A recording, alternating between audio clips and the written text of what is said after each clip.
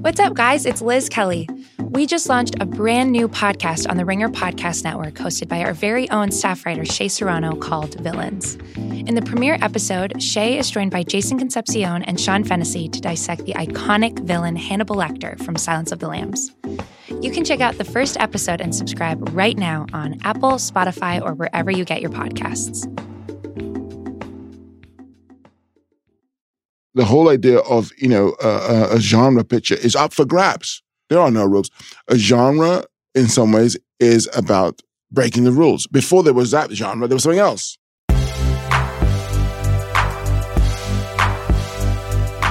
I'm Sean Fennessy, editor-in-chief of The Ringer, and this is The Big Picture, a conversation show with some of the most interesting filmmakers in the world. Steve McQueen is here today. He's the director of Hunger, Shame, and the Academy Award-winning 12 Years a Slave. His new film is called Widows. It's a heist movie, but this is no Ocean's 11. Set in Chicago, Widows stars Viola Davis, Michelle Rodriguez, Elizabeth Debicki, and Cynthia Erivo as four women battling expectation and fighting for their future. It's powerful and really entertaining. I talked to Steve about breaking the rules of genre and the future of where we watch movies. Here's Steve McQueen.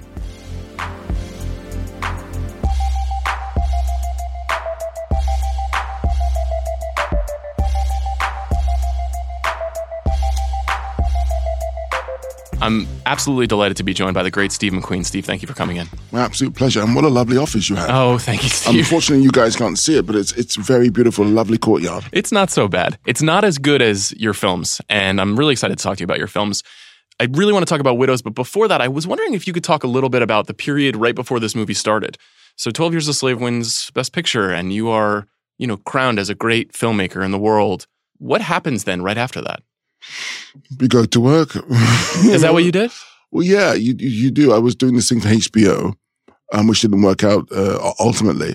But I think what one has to do is just sort of get on with the work. I think it's very nice. Don't get me wrong; it's a great feeling.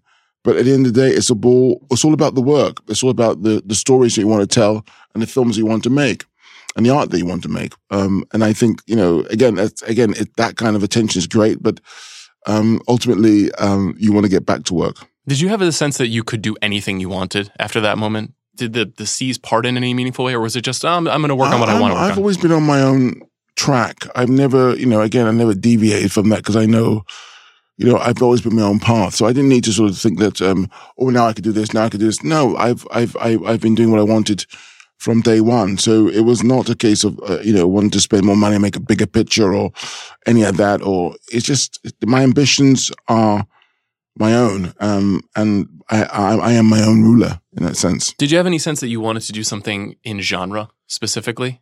No. Again, it's about the story. And guess what? If genre comes with that, brilliant, beautiful. But it's about the story. And, for example, Widows, for me, I saw the original TV show when I was 13 years old, and it just stayed with me. And it stayed with me because I identified with those women. As I said before, on many occasions, those women were being deemed as not being capable and being judged by their appearance, similar to how I was being judged as a 13-year-old black child growing up in London in the 80s.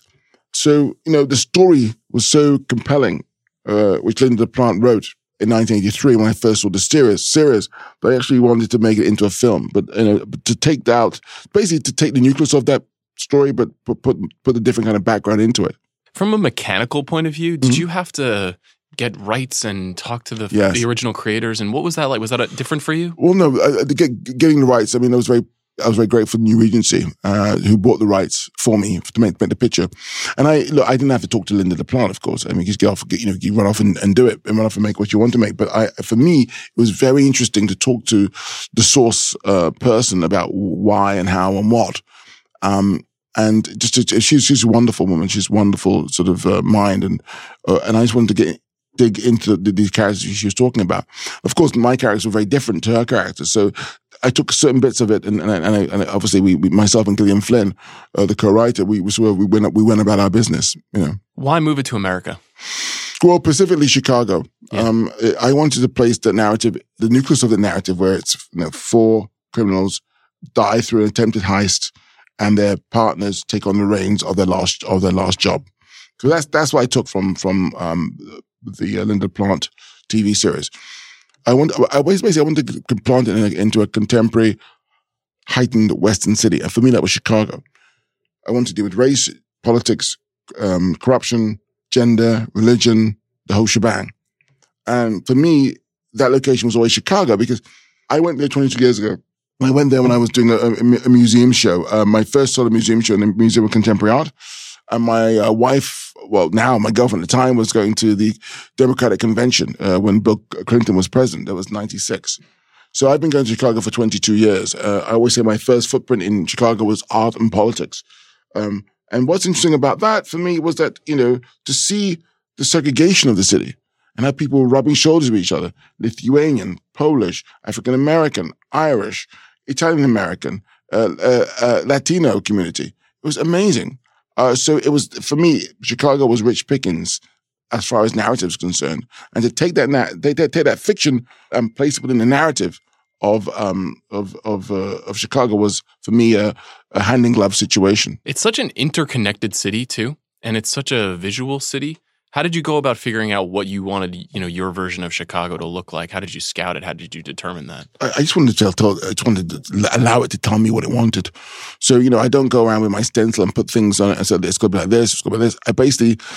There's one good example of that is this narrative piece in the film where there's a car ride and we go from a sort of disheveled African-American neighborhood predominantly into a more sort of affluent, predominantly white middle-class neighborhood in 3 minutes in one car ride. That's how segregated, but that's how close everything is. It's so visual. It's deafening.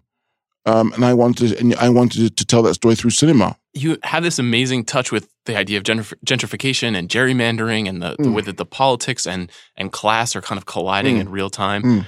When you're working on something like that and you're bringing these big themes, and you said religion and crime and gender, is that something that you beforehand say, these are issues I want to hit on? Or is it as you develop the characters, you find that they become vessels for those ideas? It was just fascinating. Chicago was just so fascinating. It's all there. One doesn't have to flex their muscles. All of these sort of strands of power all intersect, all interact with each other. If it's religion and votes and politicians and the police and criminality. I was introduced to some kind of guy who was obviously involved in some kind of organized crime by a policeman. We saw a lot of people off duty, off record. Not to say that he has anything to do with that criminal, but he introduced us to it. Yes. I was introduced to the clergyman through a politician.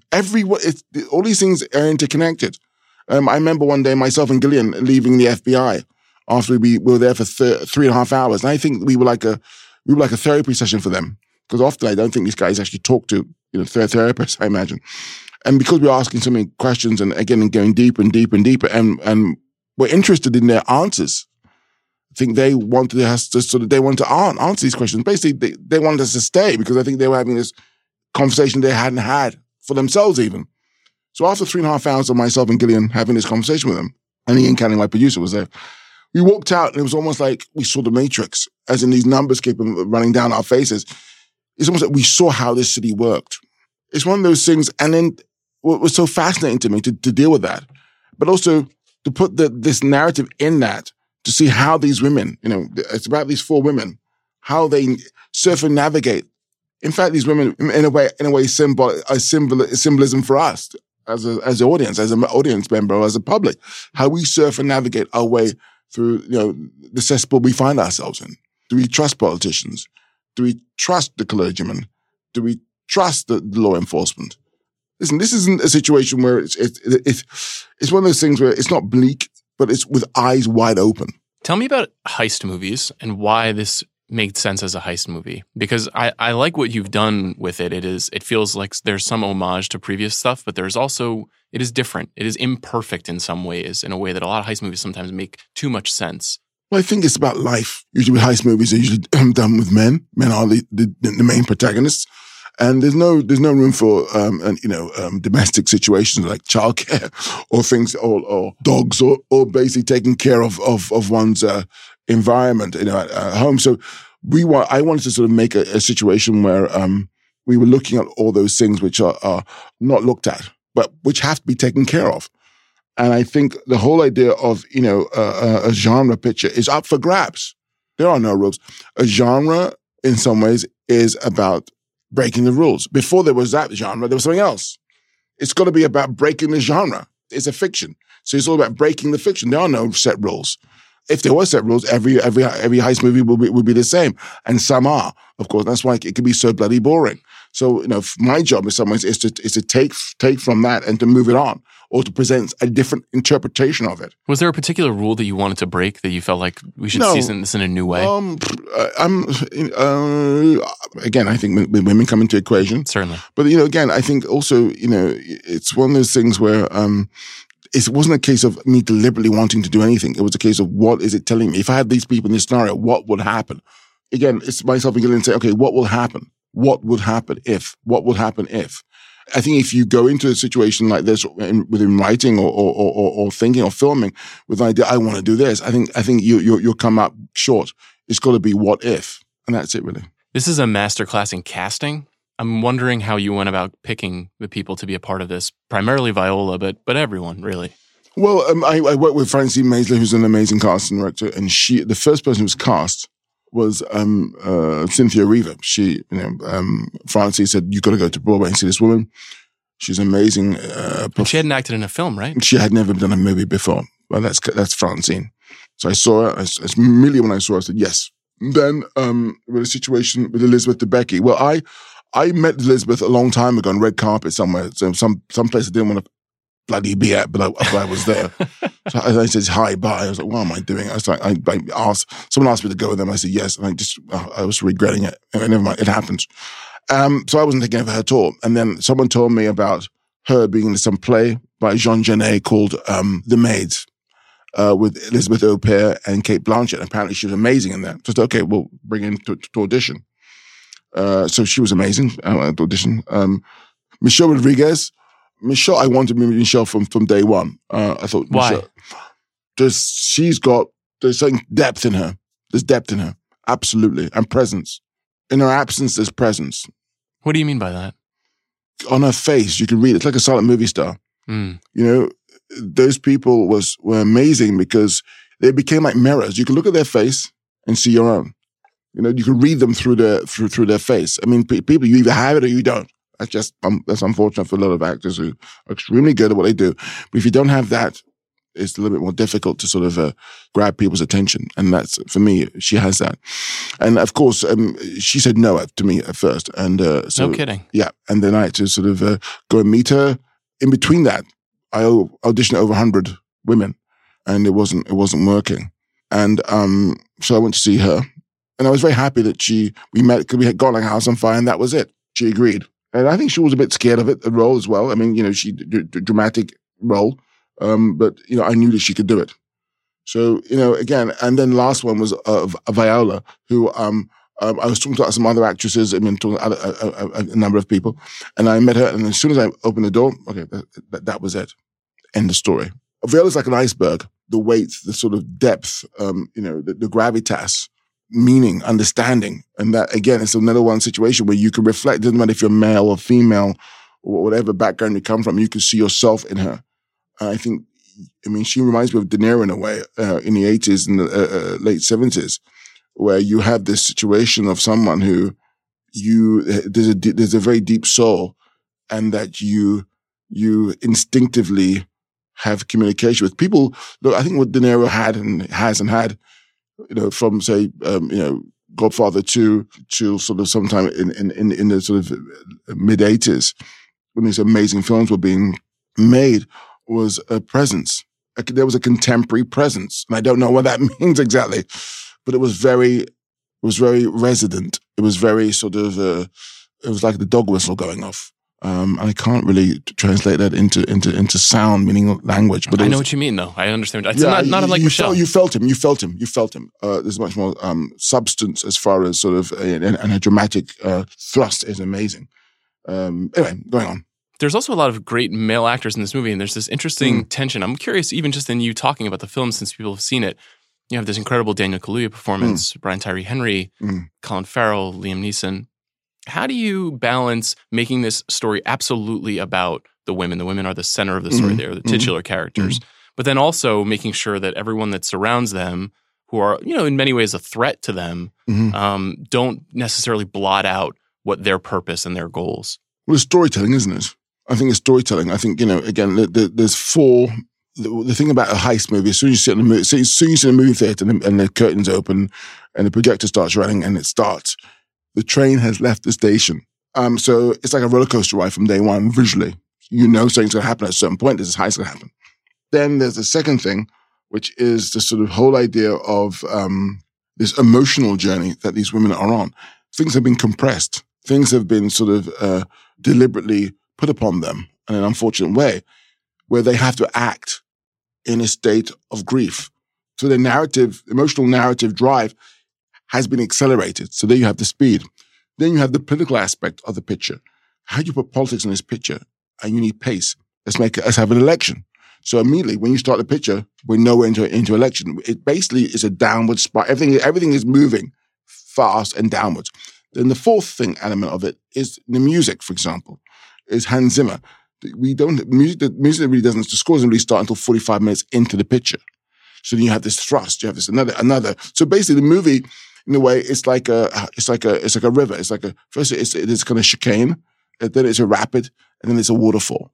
It's all running downhill. That's the momentum of the picture. So the men in the picture are positioned within that. They are a threat, of course, to these women. They are the threat to the women physically.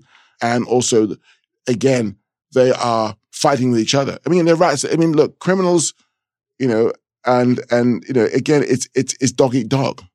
And these women have no idea about what's actually going on. And that's what makes it kind of interesting for me and beautiful, because they have an idea of the danger they're in, but they don't have a real idea of the danger they're in. And the net is closing on them. So that's beautiful for the audience to have that perspective. They are the women, and they know what's happening outside, but they're championing the women. They're sort of, they are sort of holding on to the women as a hope, while this net is sort of shrinking and shrinking. So that's what you have to do. It's a case of plotting. It's a case of weaving. Myself and Gillian, I think we just write it and throw things out and put it. It's a wonderful 1,000-piece jigsaw puzzle, and boom, you have it. Oh wow, it works. How people connect. So I'm going on. Sorry. No, and there's something really interesting that you do to make that net close in. But even from the very opening sequences of the movie, you do this intercutting between this originating heist and Viola. And it's loud and it's quiet and it's white and it's dark. And I'm wondering, when you're conceiving of the movie, do you see things like that, or is that something that you find later? That I had before. That I had day one, because I knew we had to get to know when the train leaves the station. You need to know the relationship with those women and their partners at a very early point in the picture. So within 8 minutes, 8 minutes, the movie started. It's like, oh my God. So you're so advanced in the storytelling that it's sort of, now you can sort of now go on change the gears. I think it's exciting. It stimulates the audience and rewards them at the same time. So the beginning is a crest and a slap, and then bang. Won't tell you what a bang is. Go and see it. But it's that kind of storytelling, I think, is rewarding and stimulating for the audience, because it keeps you on your toes and it rewards you. And it's like two guys in the pub. Someone tells you a story, you fall asleep. The other one tells you a story, and it's like, oh wow, tell me more. What happens next? But they intercut it. They hold back on something and they bring that one forward. That's, for me, exciting storytelling. This movie does something that is also really interesting, which is it shows a kind of love that we don't see as much in movies. It's an older couple. It's an interracial couple. Was that a very purposeful choice? It was a purposeful choice that these two people were in love, and that they have a history for sure. The fact they're middle-aged, the fact that they're sort of a different background, for me was very important. And they come from Chicago, because those people exist. Veronica Rawlins as a character exists in Chicago. She exists in New York. She exists in a lot of big cities in the United States, as well as her husband. And we know it exists because we, as an audience members, and you and me, we've seen it. We've seen people walk down the street who are middle-aged and mixed race couples, just as we've seen, two men or two women or heterosexual people walking down the street of the same race. So it's of no big consequence. But and I just my purpose in some ways for sort of basically sort of looking at these two people in that way, or bringing these two people together, was because I needed to have a situation of the circumstances of the geography of this city, where people are rubbing shoulders to each other and people are crossing over. I mean, that's America. Look around. What about the idea of memory? That plays a really big part in the movie, especially as we get into the second act. How do you conceive of how to put that on screen? Someone thinking about the past and remembering the past, but only in fragmented ways. Well, again, there's myself, and that was Joe Walker, the editor. I think, what we love to do is time. It's time. How do you, with film time, and how you can slip into something and then slip out. And it's just exciting, isn't it? To sort of play with time within film and memory. And we do it in our every day. When we're walking in the street, we're thinking of, a loved one. We're thinking of someone who's been in our past. We see something which triggers an idea or memory of the past, and it comes into our present. So basically, it's about bringing the past into the present at the same time, moving the narrative on.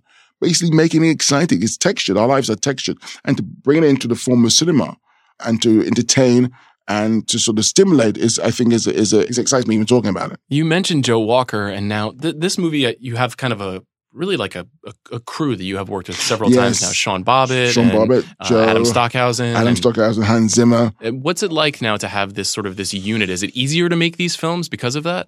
Yes, I've been working with my DP, Sean Bobbitt, for 18 years. I've been working with Joe Walker for 11 years.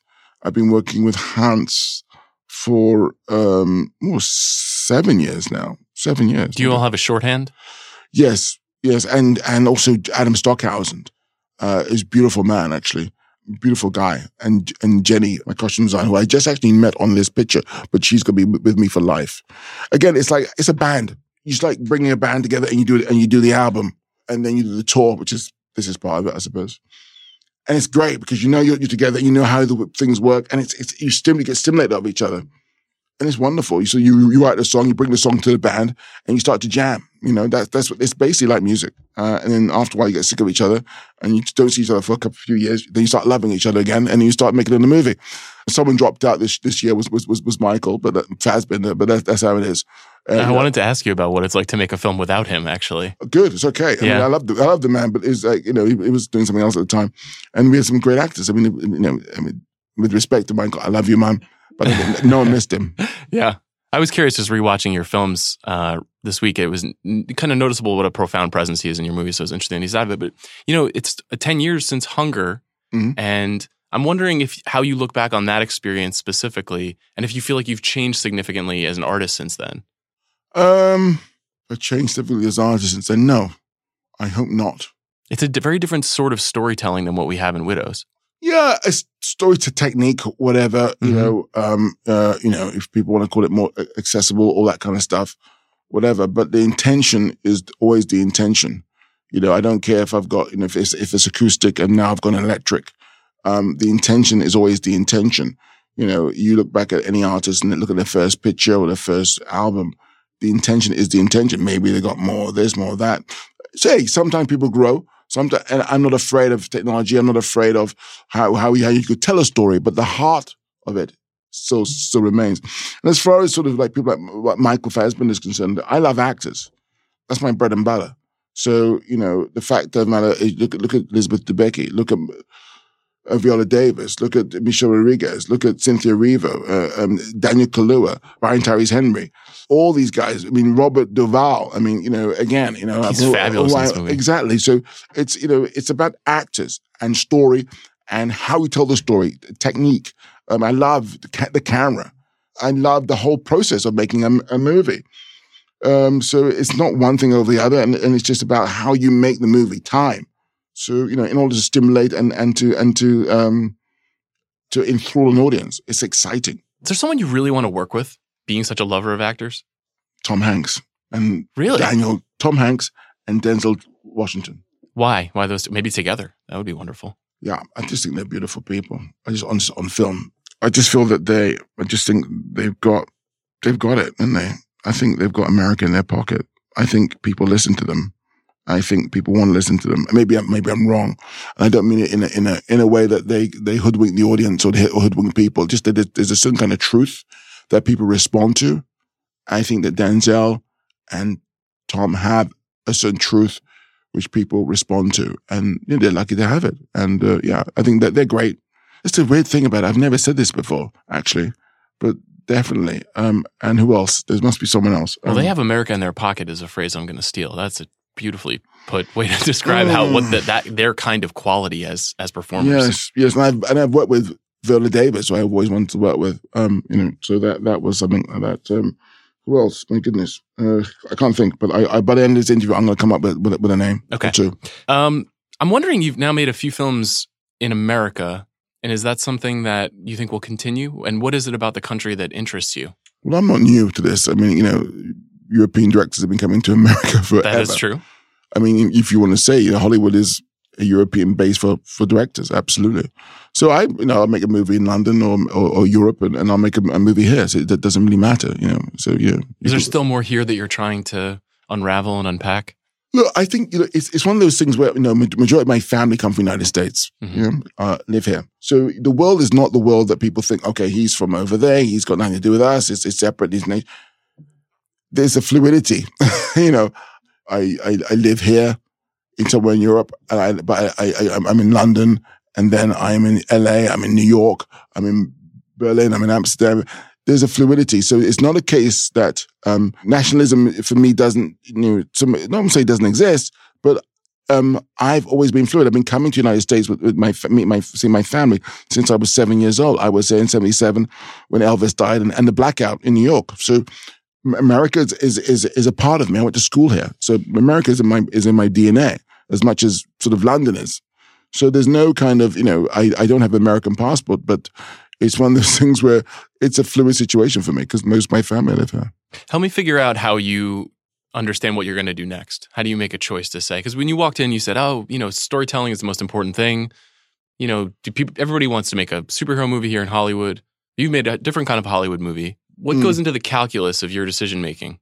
Well, I really wanted to make Widows. I just thought I need to see these women on screen because they do not appear on screen here. And I really wanted to make a story which was people hopefully would go and see. Because these women deserve a space, but also to talk about the environment we currently live in today. To make the environment an amusement park in a way. To go on this roller coaster ride with them through the trajectory of our immediate environment. Twists and turns, the sort of dips and, the sort of the loop-de-loops and such. and to get to the finishing line. I mean, that for me was exciting. So that's the reason why I want to do this picture, to follow these characters, because they've never been seen before. So the next picture, for example, is, again, I don't know. Again, it's like, I love cinema so much. And I love, look, the thing that really excited me about Widows was going to Toronto, Canada, going to London, going to Chicago, going to New York, coming to LA, and seeing the audiences respond to the picture. There's gasps, there's laughter, there's cheers. It's a very vocal movie, and I had no idea when I finished the movie. The last ingredients of when you finish a movie, of course, is the audience, and you never know how they're going to sort of. Will you sit in an audience and watch it with people, just a paying audience? I have done, yes, I have done, and I heard and actually got reports back on audiences' responses, and it's all the same. It's just the gasps and the cheers and the laughter, and it's people are being very vocal, and it's like that's the director's dream. That doesn't happen, even in a very good movie. And again, it doesn't happen. So I was so sort of chuffed to hear those responses from all of these different places in the world. So I think, okay, well, that's great. So because I don't make movies, I make movies for 200, 500, 1,000 people. I don't make a movie for someone watching on a laptop. I just don't. So to have that reconfirmed through audience participation, vocal audience participation, was so encouraging because that doesn't happen often, if at all, really. So you will be making a film next. No TV for you, nothing like that. No, I'm going to make TV. You're going to make TV. I'm going to make one TV thing for BBC. But the thing about the BBC is that I love the BBC because it's free and everybody gets a chance to see it. So that's different. For me, but it's not episodic. It's not episodical. Each individual hour will be very different to the next one. So it's not episodic. I'm making a story about the West Indian community from 1968 to 1986. There's little stories. Fascinating. What's that called?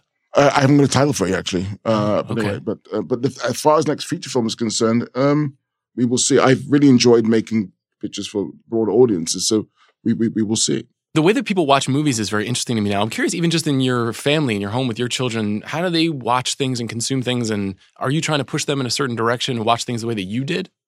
Well, it's very difficult because it seems kids have so little time because they're doing so many bloody things. And for example, my daughter, I was had a conversation with my daughter now, she just turned 20. She said the only time her friends go to the movies if it's kind of an event movie and they have to sit in the cinema and it's a group of people, whatever. But to see a sort of great dramatic picture, they would rather wait until it's out on sort of on stream it or whatever, or however they could get it. Right? Do you warn against that? Do you say like, go see it in the theater? I'm a filmmaker, support what I do. I do, and it's a better viewing. It's a better time. When you know you can't go to the bloody fridge every 5 minutes, forget something, or your phone's not ringing. It's a different time space when you're watching a narrative. It just is. It adds so much, and also when it's big on screen, when the images are bigger than you, so it's sort of it's projecting onto you. It's very different when you're sort of looking down at something. And in your film, especially, the sound is so important. It is so loud and so perfect. Yeah, it's great. I mean, again, yes, you miss all of that stuff. Oh my goodness. I don't want to talk sad about cinema. I really don't want to talk sad about cinema, but I just feel that, well, you know what? I can't blame the audiences. I have to blame the filmmakers. I have to blame myself and other people like me, We have to raise our game. There's no two ways about it. I mean, this medium I think is the best medium in the world.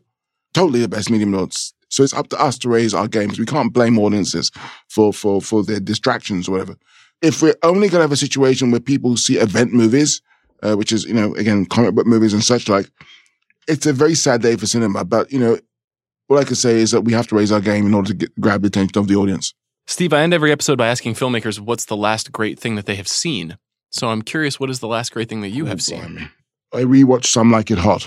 Oh, yeah. What did you like about that, seeing it again? It's so fast. The pace is unbelievable. 1959, Billy Wilder. It's so fast. I mean, within 10 minutes, you're on a train going to flipping Florida. It's so fast. And so it's beautiful. It swings. It just swings. And for a movie made in 1959, it's just so fast. It's so contemporary. So that was very exciting to watch a picture which has this swing. It's so, and I'm sorry for this old word, but it's so groovy. I think Widows is so groovy, Steve. Thanks for doing this. My pleasure. Thank you, sir.